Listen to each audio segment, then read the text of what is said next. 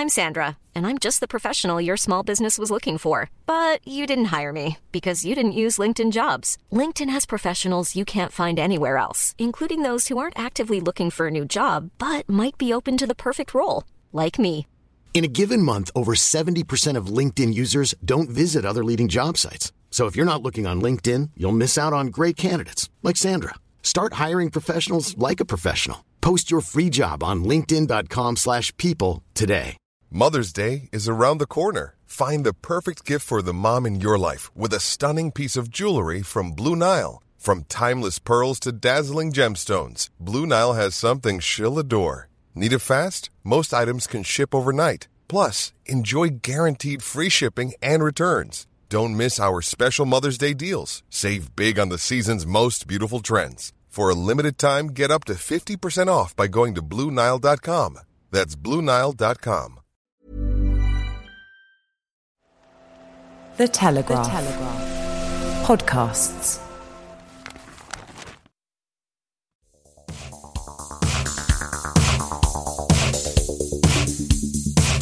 Hi there, podcast fans. I'm Tom Gibbs. Welcome to Telegraph Audio Football Club. A big weekend for postponements, ruined plans and board games as COVID-19 gets all too serious for those of us who enjoy football. Today, we attempt to address the impact the disease has had on the game so far, how we can get back on track, and what happens to players.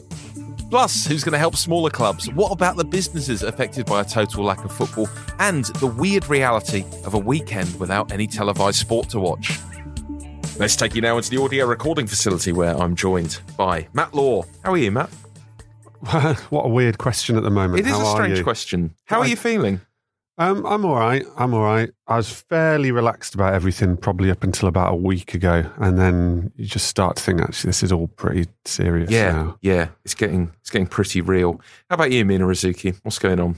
I was all right until about Thursday when I went into my regular place of work and they were like, yes, we're going to cancel most shows for a while. And I'm like, oh no, as a freelance journalist, you're like starting to panic.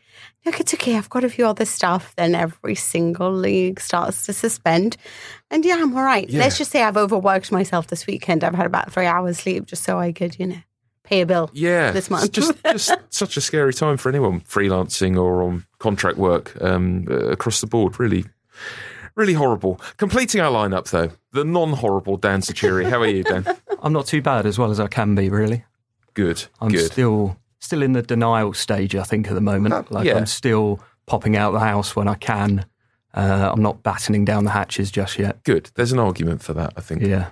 It does seem like there was that Thursday night last week when it all started to become inevitable that English football would be postponed. It was the news when Arteta had tested positive, Matt, where it really started to feel like, okay, this is not going to happen. We're going to lose the Premier League for a while here.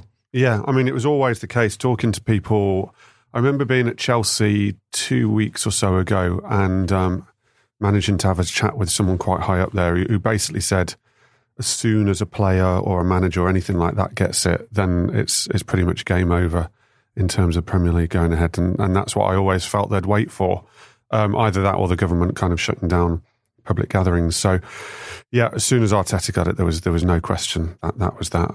Yeah, they're saying April 4th to resume, Mina, but I think it's fair to say no one is really expecting football on the weekend of April the 4th.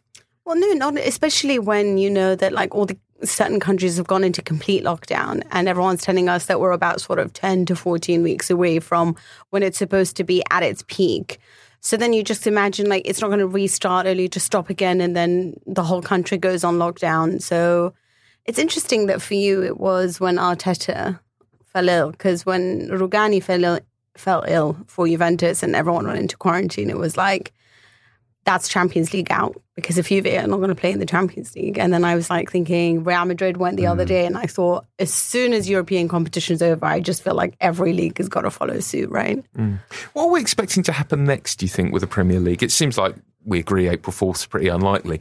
Are they just going to keep kicking the can down the road and saying, actually, we're going to extend that? Or at some point, are they going to say either, right, we're coming back on this date with behind closed doors games perhaps, or just call it all off at some point? It's impossible to know. I mean, the meeting on Thursday is all going to be towards this. They might not Who's the meeting on Thursday? Is that Premier League? So the meeting is Premier League, yeah. I think they decide until, obviously, what UEFA say on Tuesday, right?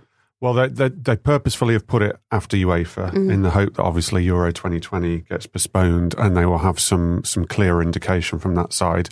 You could even have a scenario where FIFA come in and say, well, we're going to take control of this and we're saying all football is banned till such and such a date. I don't think we'll know anything for sure on Thursday, but I would hope personally they don't just keep pausing. If they get to a stage where it's fairly obvious that if they keep going month by month, it's going to keep having to get knocked on, then I really think they should get their heads together and come up with a date way down in the future to possibly restart or have to look at alternatives. Nobody wants 3 weeks. But the situation is so fluid. So what would you tell them? Okay, we're going to restart May 15th. What? I would say go later. Go with the government projections, and if it's that late, talk about restarting in August. But then there's all these contracts that need to be decided. You can get around that. The contracts are easy to get around. I was talking to a chief executive about that yesterday. The contracts, all the stakeholders and authorities basically hold both ends of the strings on the contracts. They can sort out temporary contracts. They can sort out provisions on the contracts. It is a consideration, and it is a chaotic situation, but that part is far easier to sort out than anything else. Yeah, we'll return to that subject of contracts a bit later, but I just wonder what would happen, Dan, if we feel like the outcome might be that the season is just cancelled, which does seem to be increasingly a possibility now. How would that work? What's the best way of doing it? Because I think everyone is united that Liverpool would get the trophy. That seems without controversy. Relegation and promotion seems like the really tricky thing to me. What would you say is the best way of sorting that out if it does come to that? Well, I think the most plausible suggestion I've heard is that the top two in the Championship come up, Leeds and West Brom. There's a 22-team Premier League season, and then possibly 5 go down and 3 come up, and you reset to 20 teams after that. Whether Liverpool officially get the title if the season's called off, after 29 games when it's not mathematically done, I'm not too sure. That idea started to get traction. That was first floated to me on Friday morning last week, and it seemed like a good idea, but I kind of thought, I don't know whether this is going to get much support. But gradually, people are starting to say, well, if the choice is actually gets to the stage of having to actually fully cancel and no one gets anything, or you give Liverpool the title and the top 2 in every division get to go up and you have basically expanded divisions all the way through for one season, and then you have to sort of readjust. A lot of people prefer that than completely voiding the season.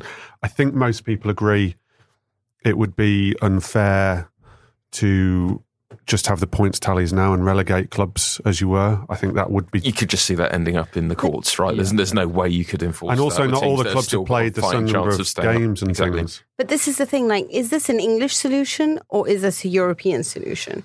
Because if we are to mimic this response in, say, Spain, and we just award the title right now to Barcelona, it's completely unfair. Yeah, it would be up to the associations, though, wouldn't it? Liverpool are in a particularly odd position for this point in the year. So far ahead. It's not odd in France, is it? It's probably a similar thing with PSG, but we all stop paying attention to that. I think if you're in the league... This is the thing. I don't know whether you're trying to find a united solution for everyone in Europe, or whether we are just going to do it by every league being able to pick and choose how they would like to settle what happens. I almost think you've got to go case by case, because like you say, it's so different. Liverpool are so far ahead that very few people are going to argue with them the title. Yeah, Juventus winning it with Lazio 1 point behind would destroy everything. You would have to work towards, in those leagues, some sort of playoff when you can, because at least that you can probably settle it within one match or something like that. And I don't know. European qualification as well. I mean, how do you sort that? So the European qualification, someone came up with a good idea that I thought to me, and again, I'm only talking Premier League now,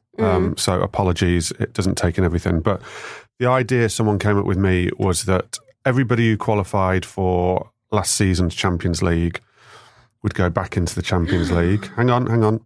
And then a Leicester City, for instance, who are a third, and maybe some of the others below the top four, you would have to have an expanded qualification process then for the Champions League. So the pre-tournament qualification that they already have to a degree, you would have to expand that to involve clubs who have an argument that they would have got into next season's Champions League. That, again, is logistically very difficult, but it seems like a sensible suggestion when you've got no actual way of doing it fairly. I don't know. I just... Firstly, Manchester City, we don't know what's going to happen with their European commitments. So I don't know what happens on that level.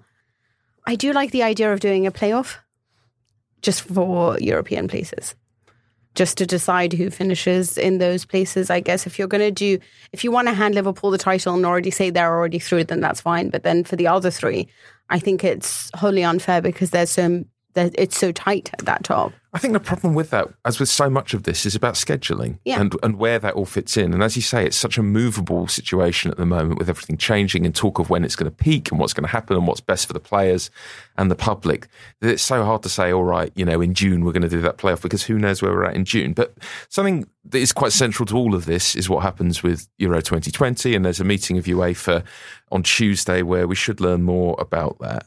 Postponement seems likely, Dan. Mike McGrath reported over the weekend for us that December is under consideration for postponement. But for me, given that there's no host this time and that no one is particularly exposed, there's no big infrastructure project happening in one country, just cancel it, surely. Yeah, I think it should be very low down the list of priorities, really, for the authorities, because the thing with international tournaments, fun as they are, is they're kind of glorified exhibitions, really, and they're discrete events in their own right.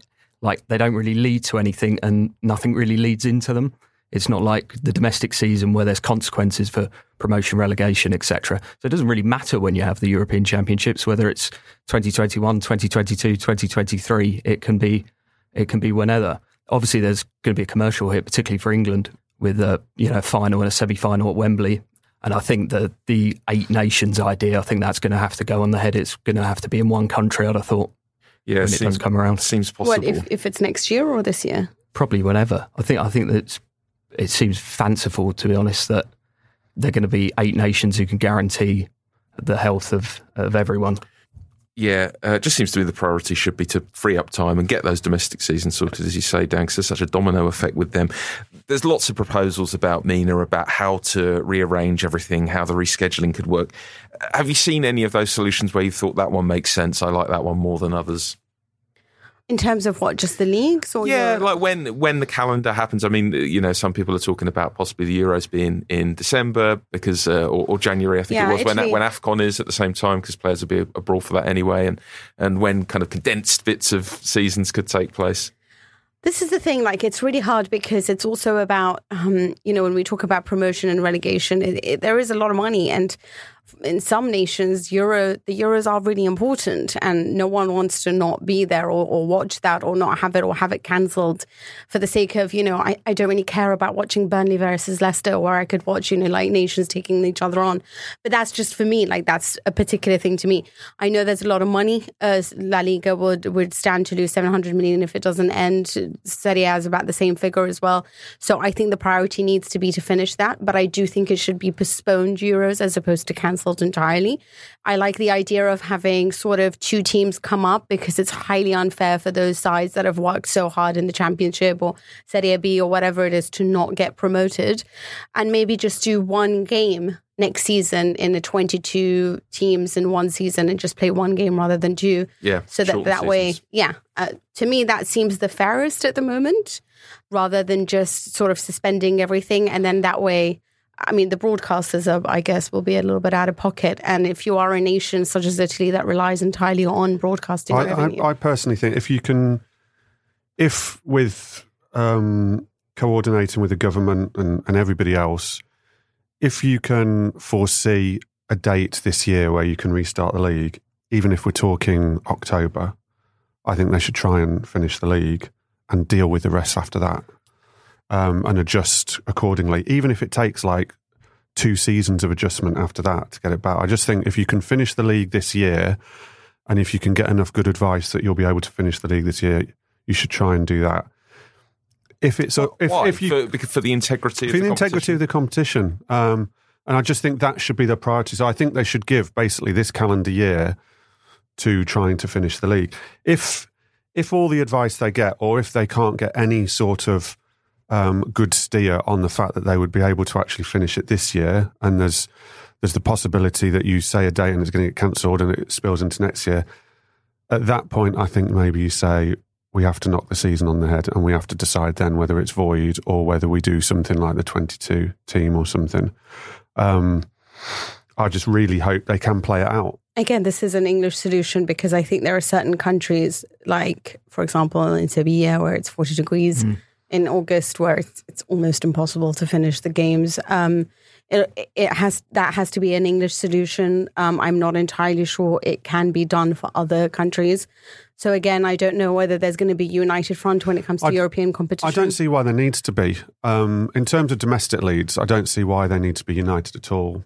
Because of the calendar of the European events. Well, I guess but then you have to adjust accordingly. And so whether you still play, you might get a scenario where you still play out the Premier League and the Championship and League One, League Two, but you can't play out the Champions League, or you can't play out, or you can't restart the Champions League or whatever. I still think the Premier League should attempt to finish the league, even if it means they can't finish. Taking England out of line with the rest of Europe is a very popular view in some parts of this room. So let's just say you go into September, right? If you want to finish the league, then what happens about Champions League qualifications in the first round? Well, you would end up falling in line eventually, because whoever qualifies for Europe, obviously if Europe can't restart, then it doesn't restart. And they all agree to suspend their leagues, except for England that wants to play on. What would happen then? You just play on. I don't see why the Premier League needs to stop for the other leagues. It's not about, I'm talking about Champions League. Yeah. So, for example, if the Champions League is to start as usual, and all of them know that, so that the Champions League first round, like, you know, when everything has been decided, it's usually September, right? That's when the first matches are in so group that's stages. starting in September, but we haven't finished. But we're carrying on our Premier League, and and say Argentina, Italy, and Spain have decided to just go with what they already have and void and cancel. That's a good point. So then what happens then? No idea.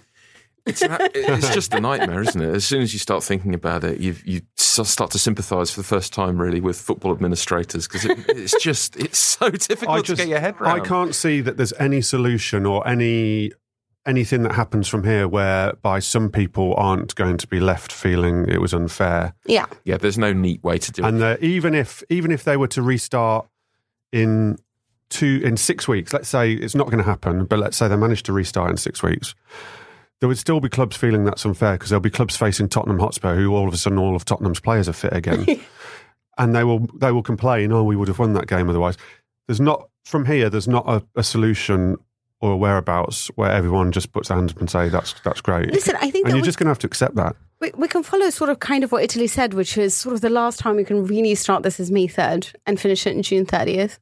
And then that way we just try to play every 3 days as much as we can, you know, give up on the FA Cup or whatever it is. But with the projections, it's not going to start May 3rd, is it? Well, we don't. Of the government, if you go by the government projections, it's just not going to start May 3rd. Yeah, well, according to government predictions, you know, like President Trump thought it was only going to be 5 people, so we don't know. Strangely, the Qatar World Cup could actually be a positive because it gives you it gives you the chance possibly to run a calendar league season, which from where we are now is next season, perhaps starting in January and finishing just before that World Cup starts, as you would before a Summer World Cup. And then after the World Cup's done, which is December 2021, you could maybe then, you know, ease yourself back into, hopefully, the normal routine. But Mina's right. You can't play through the summer in Spain, can you, and places like that? Or Italy or Napoli or it would work in England. One of the things we keep coming back to is there's financial reasons here. It's not just a case of postponing things and making it all work on a calendar. There inevitably will be financial repercussions, and that has to come into the thinking. Do any of you have faith that common sense will prevail here and that those financial interests will be slightly put to one side to enable things to get back to normal as far as possible? I think they will, to a degree. I mean, I know Karen Brady got an awful lot of criticism over the weekend, and I think a lot of people know that I'm no massive Karen Brady fan. I think actually she, for instance, was just writing an opinion that's sort of out there, and I do think that when they get round the tables, there will be some self-interest, but I think when they get round to actually voting and making decisions, it will generally be for the integrity of the game rather than the smallest of self-interests. And as much as a financial disaster is for Premier League clubs to get relegated to the Championship, the real financial disasters are further down in League One and League Two, where just the pause, let alone what happens in terms of relegation and promotion, just the pause in play could put clubs under. They're losing £200,000 to £300,000 through gate receipts. They're not going to be selling season tickets at the usual time of year, which is usually sort of May, June, which a lot of them budget for, because obviously the delay and people won't be buying season tickets until they know what's going on. So that's where the real financial crashes are going to come. Yeah, we'll get onto that a little bit later, the impact this is going to have for clubs and businesses, especially beyond the Premier League. Let's talk a little bit about players and managers now. Even 2 weeks off, if we were to resume on the 4th of April, is going to affect match fitness. The longer this goes on, Mina, the harder it's going to be to complete the season in a fair way, right? We're going to need a spell for the players to get back up to speed. Well, I guess it depends sort of on the country or club that you're working for or what's happening. Like, as in, for example, if I take the example of Inter in Italy, they are sending out specific meals to each player. This is what you eat for breakfast. This is what you're going to eat for, this is your routine today of how you're working out. And so you might not be like super ready when everything kicks off again, but you're not going to be that far away from it. Obviously, if you're a Real Madrid player, you probably have the house that has the full-on gym and lots of people that will come and visit you and do whatever you are. It's probably not going to be the same for like a smaller side. So it's going to be interesting to find out who's in the right fitness levels, if Bournemouth can manage to do what Liverpool players can do. But it's going to be weird. It's like a pre-season, right? They will lobby, depending on when we restart and if we restart. So for this theory, we have to presume on an April 4th restart. So Chelsea are in isolation at the moment. They don't go back to their training ground for about 9 days, I think it is. Aston Villa, who they were due to play on the game that got called off, aren't in isolation. So if you were to restart with that game, for instance, Villa would have had 3 weeks of training, team training, not just in the gym and stuff, assuming no one in the meantime gets coronavirus. Chelsea would have had at best 6 to 7 days. Well, except for Mount. Well, that's yeah, but he's not team training. But that Chelsea would have had 6 to 7 days. So you will get Premier League clubs lobbying that when you have a restart, you have to restart from that position on a fair footing. Yeah, you can't have clubs who have been in training for 6 weeks starting against a club that's been in training for 1 week. Well, that's why you should suspend training. Yeah, exactly. That would put it onto a level train. Then if everybody's suspended, then that again. And that might happen. That and could also happen to on protect Thursday. health, let's be honest, because it's not fair for them to be attending training because they're not immune either. I think players maintain fitness, fairly regularly and quite easily nowadays. The first pre-season friendly of the summer that you can watch now, they're all in fantastic shape and that. But there will definitely be, rustiness. If you remember last season, there was that 3-week break between the season ending and the 2 European finals. And I thought it had a terrible effect on both games. I thought the standard of the football that we were used to at the end of the season to those games plummeted, and I think people will be craving football so much they won't really care what the standard's like. But it will take another 4 to 6 weeks from football resuming for the level to get back to where it was. Yeah, that's the thing players talk about a lot, isn't it? It's just about how they see the game, and it's about getting your brain up to speed as much as anything else, and it's that level of intensity. But when you come back after summer, you're sort of like, oh man, I had such a great holiday. I really don't want to have to start this all over again. But when you're coming back on this occasion, you're just going to be like, oh, I'm so glad I'm alive. Yeah. The world is beautiful again. That doesn't change what your brain is doing, though, does it? It's not going to make your kind of coordination any better. It's just feeling raring to go. It's an interesting debate on where the players are safest, and I'm certainly not qualified to know, but saying that the players aren't necessarily safe going into training, I'm not sure, because I was speaking to someone at Chelsea last week after they isolated, and they said at the end of the day, we can't police our players. It's impossible to actually police our players. All we can do is give them all the advice we can give them and remain in close contact with them in terms of in touch with them communication-wise, but we can't stop them going out of their houses. We can't stop them all going to their friends' restaurants. We can't stop them all That's different. Up. That's them sort of breaking what is government protocol.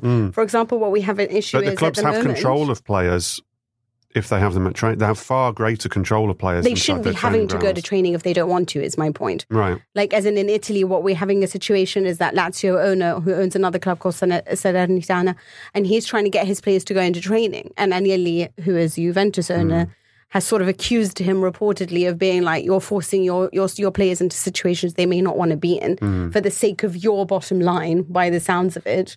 And these players are having to go into situations that they may not want to. Like Mario Balotelli says, I have a mother who's very old that I see every single day, and I'm not going to go to entertain you and to have training and then put her life at risk. Yeah, that's fine. I mean, Cobham training ground will be far cleaner than most places. They'll be deep cleaning it every single day. The players don't have to get public transport to go in there, and they can be controlled in there.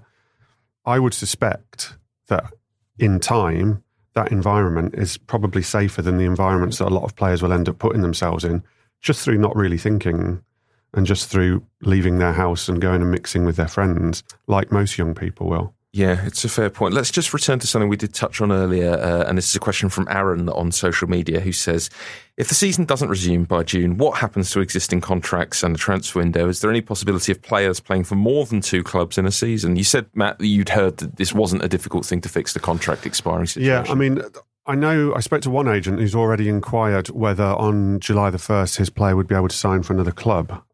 They can't, because your contract has to have ended before the end of the previous transfer window to be allowed to do that. So you're not going to get a situation, first of all, where players can expire on June the 30th and actually join another club and play some of the season at another club. Secondly, it's very easy to arrange these temporary contracts, and that's what will have to happen. They will have to arrange, but that's at the top level. And while you can arrange temporary contracts below that, the actual biggest problem in terms of the contracts is League One and League Two players who don't earn an awful lot of money and do require their wages to pay mortgages and bills and things. Clubs who have suffered a shortfall in the paused season may actually take the opportunity to save some money when it comes to June 30th and not give players temporary contracts as a way of saving money and as a way of keeping themselves going. So you've got an awful lot of players at a certain level of football terrified about their futures and livelihoods through that. In terms of the top end, Chelsea have got 4 players out of contract on June 30th. Pedro, Willian, Willy Caballero, Olivier Giroud. They will, even though, for instance, Caballero, they could probably get by without playing him again for the rest of the season, they will definitely put all of them on temporary contracts. Watford's both goalkeepers expire on June 30th. Newcastle has 11. Norwich has 1. Right. These are the type of players that, situations. Watford, if you took it to the nth degree and said, oh, well, everyone on June 30th can't carry on playing for their clubs, or Watford wouldn't have a goalkeeper because Ben Foster and Jorge Gomez both run out of contract. So again, for the integrity of the competition, they will come to some sort of arrangement whereby you either have a weekly contract or a monthly contract. But again, it doesn't help. Even at the top end, that will affect players, because if you're Willian or someone and you're now thinking about moving agreeing, to a different, and at the moment he can, in theory, agree to move to a Juventus or whoever on a pre-contract agreement. That isn't going to happen at the moment. So their futures, whereby their livelihoods aren't at any risk because they've earned so much money and there's not a financial problem, their actual football futures become very uncertain. And it does, to some degree, put the power back in the hands of the clubs a little bit.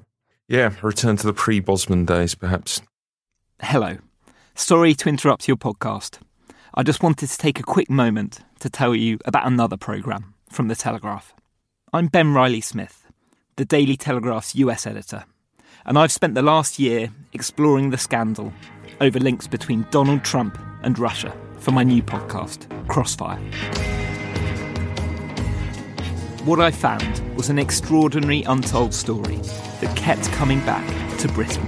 The big gorilla in the room was, would Trump want to meet Putin? Would Putin then meet Trump? And he said, and in any case, the Russians might use some material that they have on Clinton. This is dangerous. This is really dangerous. I've been tracking down those directly involved, from Washington to Cambridge to Belgravia, to try and find out what really happened and what it can tell us about this year's election. So we're looking at the backdrop of Russia. We're looking at what they might be trying to do to our election. Over 6 episodes, I will unpack it all, chunk by chunk, through the voices of those with direct knowledge. Most people didn't even want to talk to me. I'm a guy getting death threats. I'm a guy whose life has been totally turned upside down. I will tell you this, whoever it was, I hope they get punished for it. That's in Crossfire, available now wherever you downloaded this podcast. Let's talk a little bit about the business impact of this, Dan. This is a disaster for most clubs outside the Premier League. I mean, especially as you go down the leagues and look at those clubs who rely a lot more on ticket revenue. It seems to me they're going to need some help at some point, whether that's government, FA, or perhaps some of the Premier League clubs helping out to ensure that things are all right to make up that shortfall, or we're going to see smaller teams going out of business. Yeah, I think it is going to fall on the bigger Premier League clubs, possibly, or the Premier League itself, to arrange some kind of central pot that then gets redistributed. I wouldn't hold great hope for governments bailing out League One and League Two football clubs, because if they do that, I think they're going to have other things on their plate, really, and you end up, they could have to bail out every bar, pub, restaurant in the country. Well, they're going to have to do a lot of that anyway, and the government really shouldn't have to, because I think the government can probably turn around and say there's enough money in football for you to sort yourselves out. It's true, right? I mean, there's better things that we can spend this money on, sorry. I wouldn't be comfortable with a government putting over a load of money for football when there's other people with far greater need in terms of their businesses, and who don't have something within the spectre where, you've got the Premier League that's got millions and billions of pounds. I mean, one idea is, again, just taking it back to this idea of the 22 teams and the no relegation for a year. If you did that, you haven't got to pay parachute payments from the Premier League for a year. So that's a load of money all of a sudden that could be freed up. The broadcasting money, Sky, I think Sam Wallace has written today that Sky and BT aren't going to be offering refunds on subscriptions and things. Maybe from here on in, that broadcasting money that comes in from now on, that could be put aside for League One. There are ways to do it. It's just whether there's a will, and there's got to be. It'll be absolutely outrageous if the Premier League. If the season doesn't finish, then effectively you are in breach of contract with the Premier League for the games that, because Sky has 400 million worth of games left to show. And if they're not showing that, and they've paid all this money, on average 10, 11 million per game, there's insurance that will cover some of that. But at the end of the day, they are in breach of contract, basically, and that's the big worry of all these things. If they do get their money and the commercial, Sky and BT have all their money and they're happy with what they can get, then they might be able to offer refunds. Or something of goodwill. Doesn't sound like they're going to offer any refunds. I think that if they get their money, but I mean, if they're going to be out quite a lot of money after what they've paid, and they didn't have even a full season, and then to offer refunds, hugely exposed, I would imagine. Sky and BT, by this, lots of people will be cancelling. But it seems to me the sympathy should be more towards those sorts of small businesses around football clubs that are going to really suffer. Yeah, all sorts of businesses that will supply clubs and supply stadiums that are going to be really in trouble. It goes so deep, this problem, doesn't it? I want to talk a bit about just the profound weirdness of all of this. And this weekend, first one without football, first one for a while, you would expect without football. How was it for you? How was your weekend without anything to watch or go to? What did you do that you wouldn't do usually? Not too much, to be honest. I was working from home, and it's only one weekend, which we do every international break anyway, don't we? So I think it might really hit home next weekend.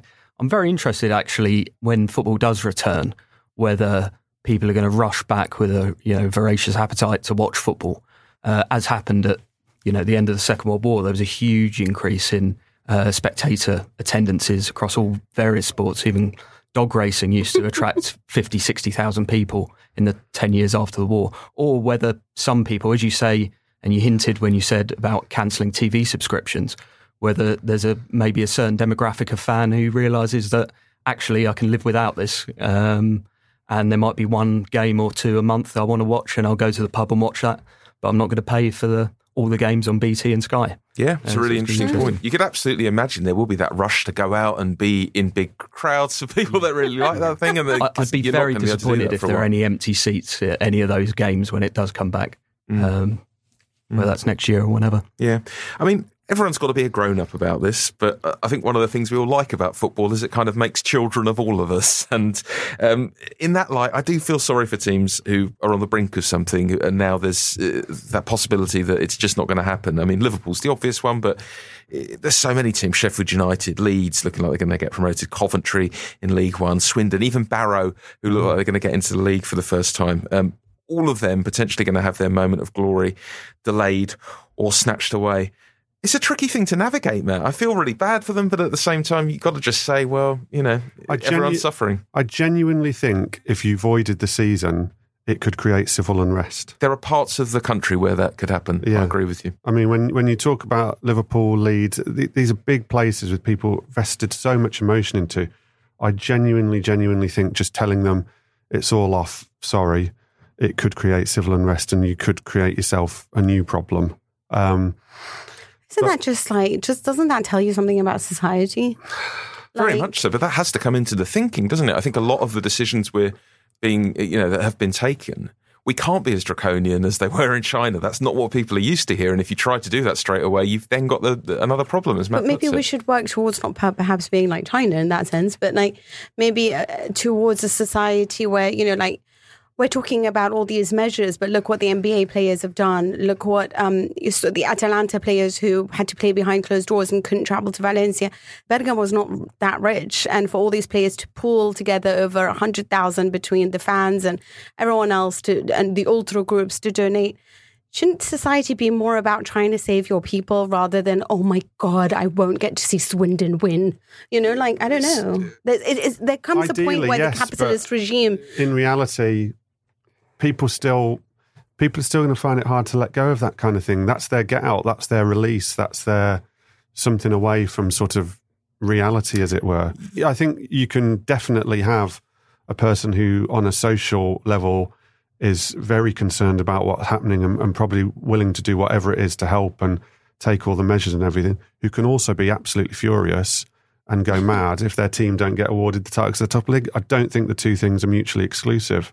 I just think that's people. Yeah, what you say about investment, I think, is true. There are so many people who go to football in quite a church-like way. There are communities. But this is what if we made their reality nicer, where they didn't need to escape? That's true. But then I would say my reality is largely delightful and very comfortable. I'm really going to miss not going to QPR every other week and seeing the people I always see. And I'm extremely privileged in that, it's not a huge that I've got other stuff I can go and do. Frankly, not everyone's that lucky, and there's going to be a mental health aspect to this as well, right?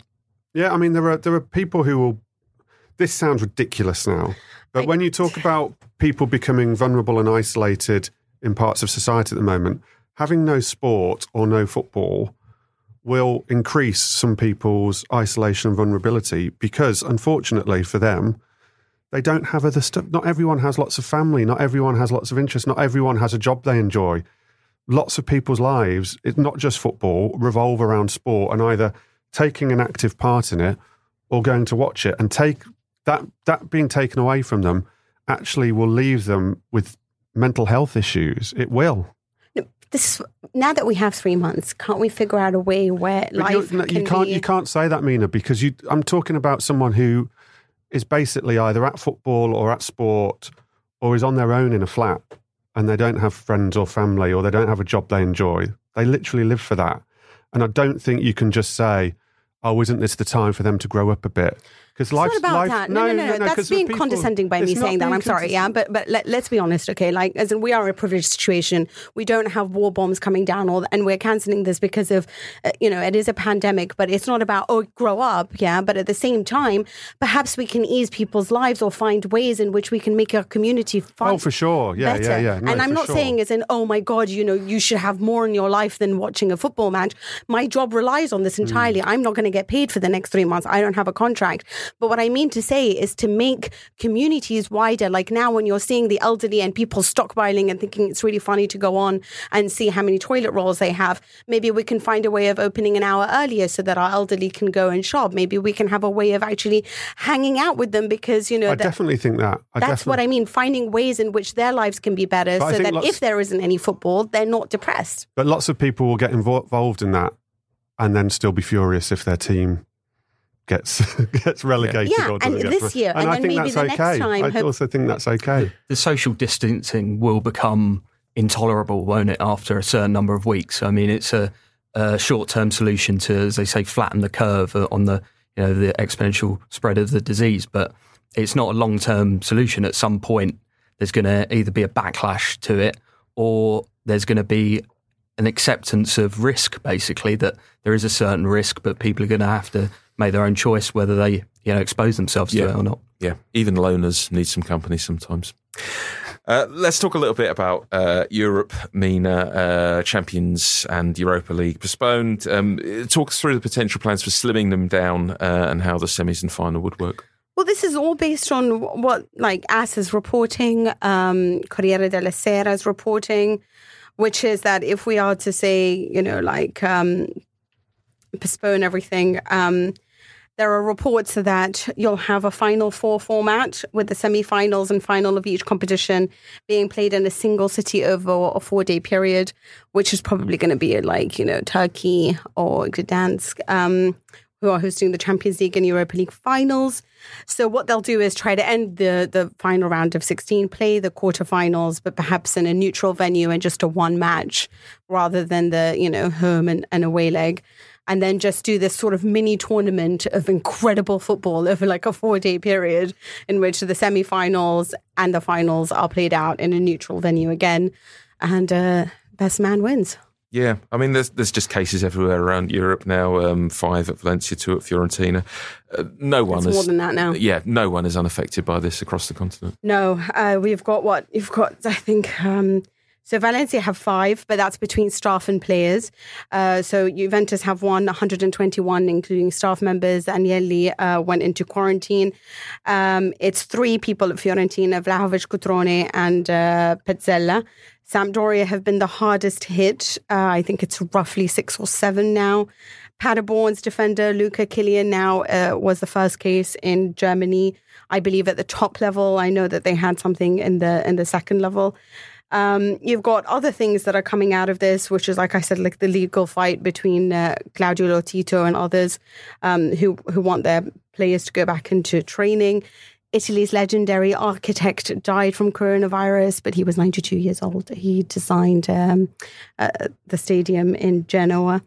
It's really tough at the moment. And then you obviously read, Callum Hudson-Odoi, Mikel Arteta. You hope this is where it ends. All I thought is, I remember when Daniele Rugani came out at Juventus, and I just thought to myself, wait, hold on a second. Ronaldo played in that match with Rugani. There's a photo of them together.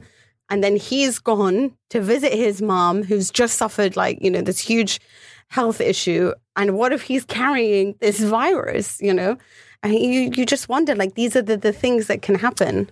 Yeah.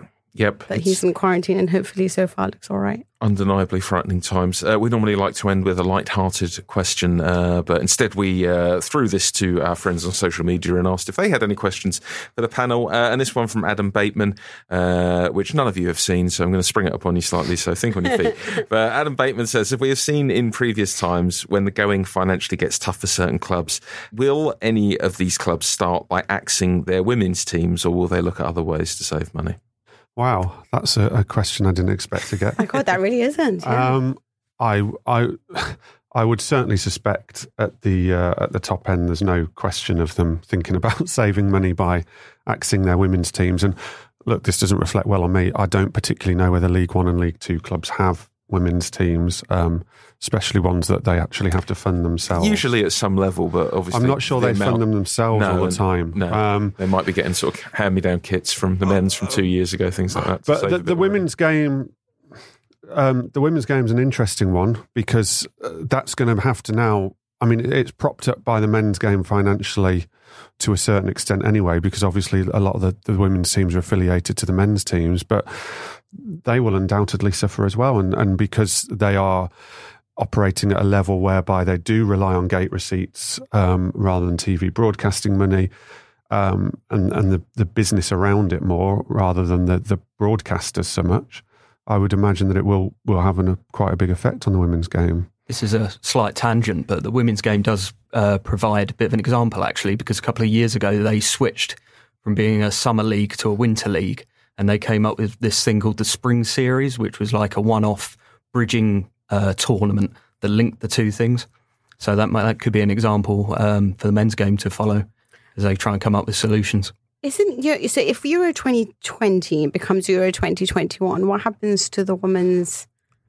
I think, as with a lot of these solutions, can you play them at the same time? There's a light at the end of the tunnel because it's going to mean loads of really good football and crammed into a tiny amount of time. One day we'll go back to having those like really fun Wednesday nights, where you watch. I mean, for me, Champions League is like, I cannot imagine. We my need life Wednesday without lunchtimes if everyone's sat at home. And yes, please. Those are the sunlit uplands here. We're all going to have a lot of football at some point in the future. I do look forward to very much. They do say the weather makes a difference. So maybe if it's really hot, that like this could just. I do wonder whether moving forward, this could be the prelude to all the debate in terms of FA Cup replays, all the debate on the people who want to scrap the EFL Cup. It could sort some of that out, because for a season, just to get readjusted, you might have to look at suspending the EFL Cup for a year. Then it might never come back, to be honest with you. And you might have to say immediately, well, we're definitely going to get rid of FA Cup replays. Well, actually, in Italy, they were saying, should we really be having 20 teams at the top tier? Yeah. Because, the fact that one postponed game is so hard to reschedule, should we not maybe go down to 18 teams? And that way, there's just a little bit of something, and the players can sort of rest a little bit more. And you don't have these situations like Klopp, who has to play 15 different tournaments and then send out different sides, Yeah. It might naturally settle some of those sort of debates that no one's been brave enough to kind of just put their foot down on before. Yeah, could be good news in that respect, but very bad news for podcasts. What are we going to talk about? We always have something to talk about. Are we having a podcast after this one? Come on, Matt. Stay happy. No, I mean, are we? Yeah, in some form. Have we? In some form. We'll be with Look, we can always have something to argue about. We can start doing stuff like throwbacks. We can just put you and JJ in a room and put a picture of Pep Guardiola in the middle and record it for an hour. Oh. Open it out to the listeners. Great question. You tell us what you want. afcpodcast@telegraph.co.uk. That's all for this week's pod. We'll be back with you in some form next week. I meant what I said earlier. We will take advice from you. We are now taking requests on this podcast. What do you want from us? What can we be giving you in these deeply weird times? Please send us an email with your thoughts. afcpodcast@telegraph.co.uk is the address. We'll read out the best of what you send us. You can contact me on Twitter if you'd like to. It's @Tom_Gibbs. Don't forget to subscribe to Audio Football Club. Just look for those words wherever you get your podcasts. Thanks to Elliot Lampitt on the buttons, and thanks to you for your company. I'll talk to you again soon.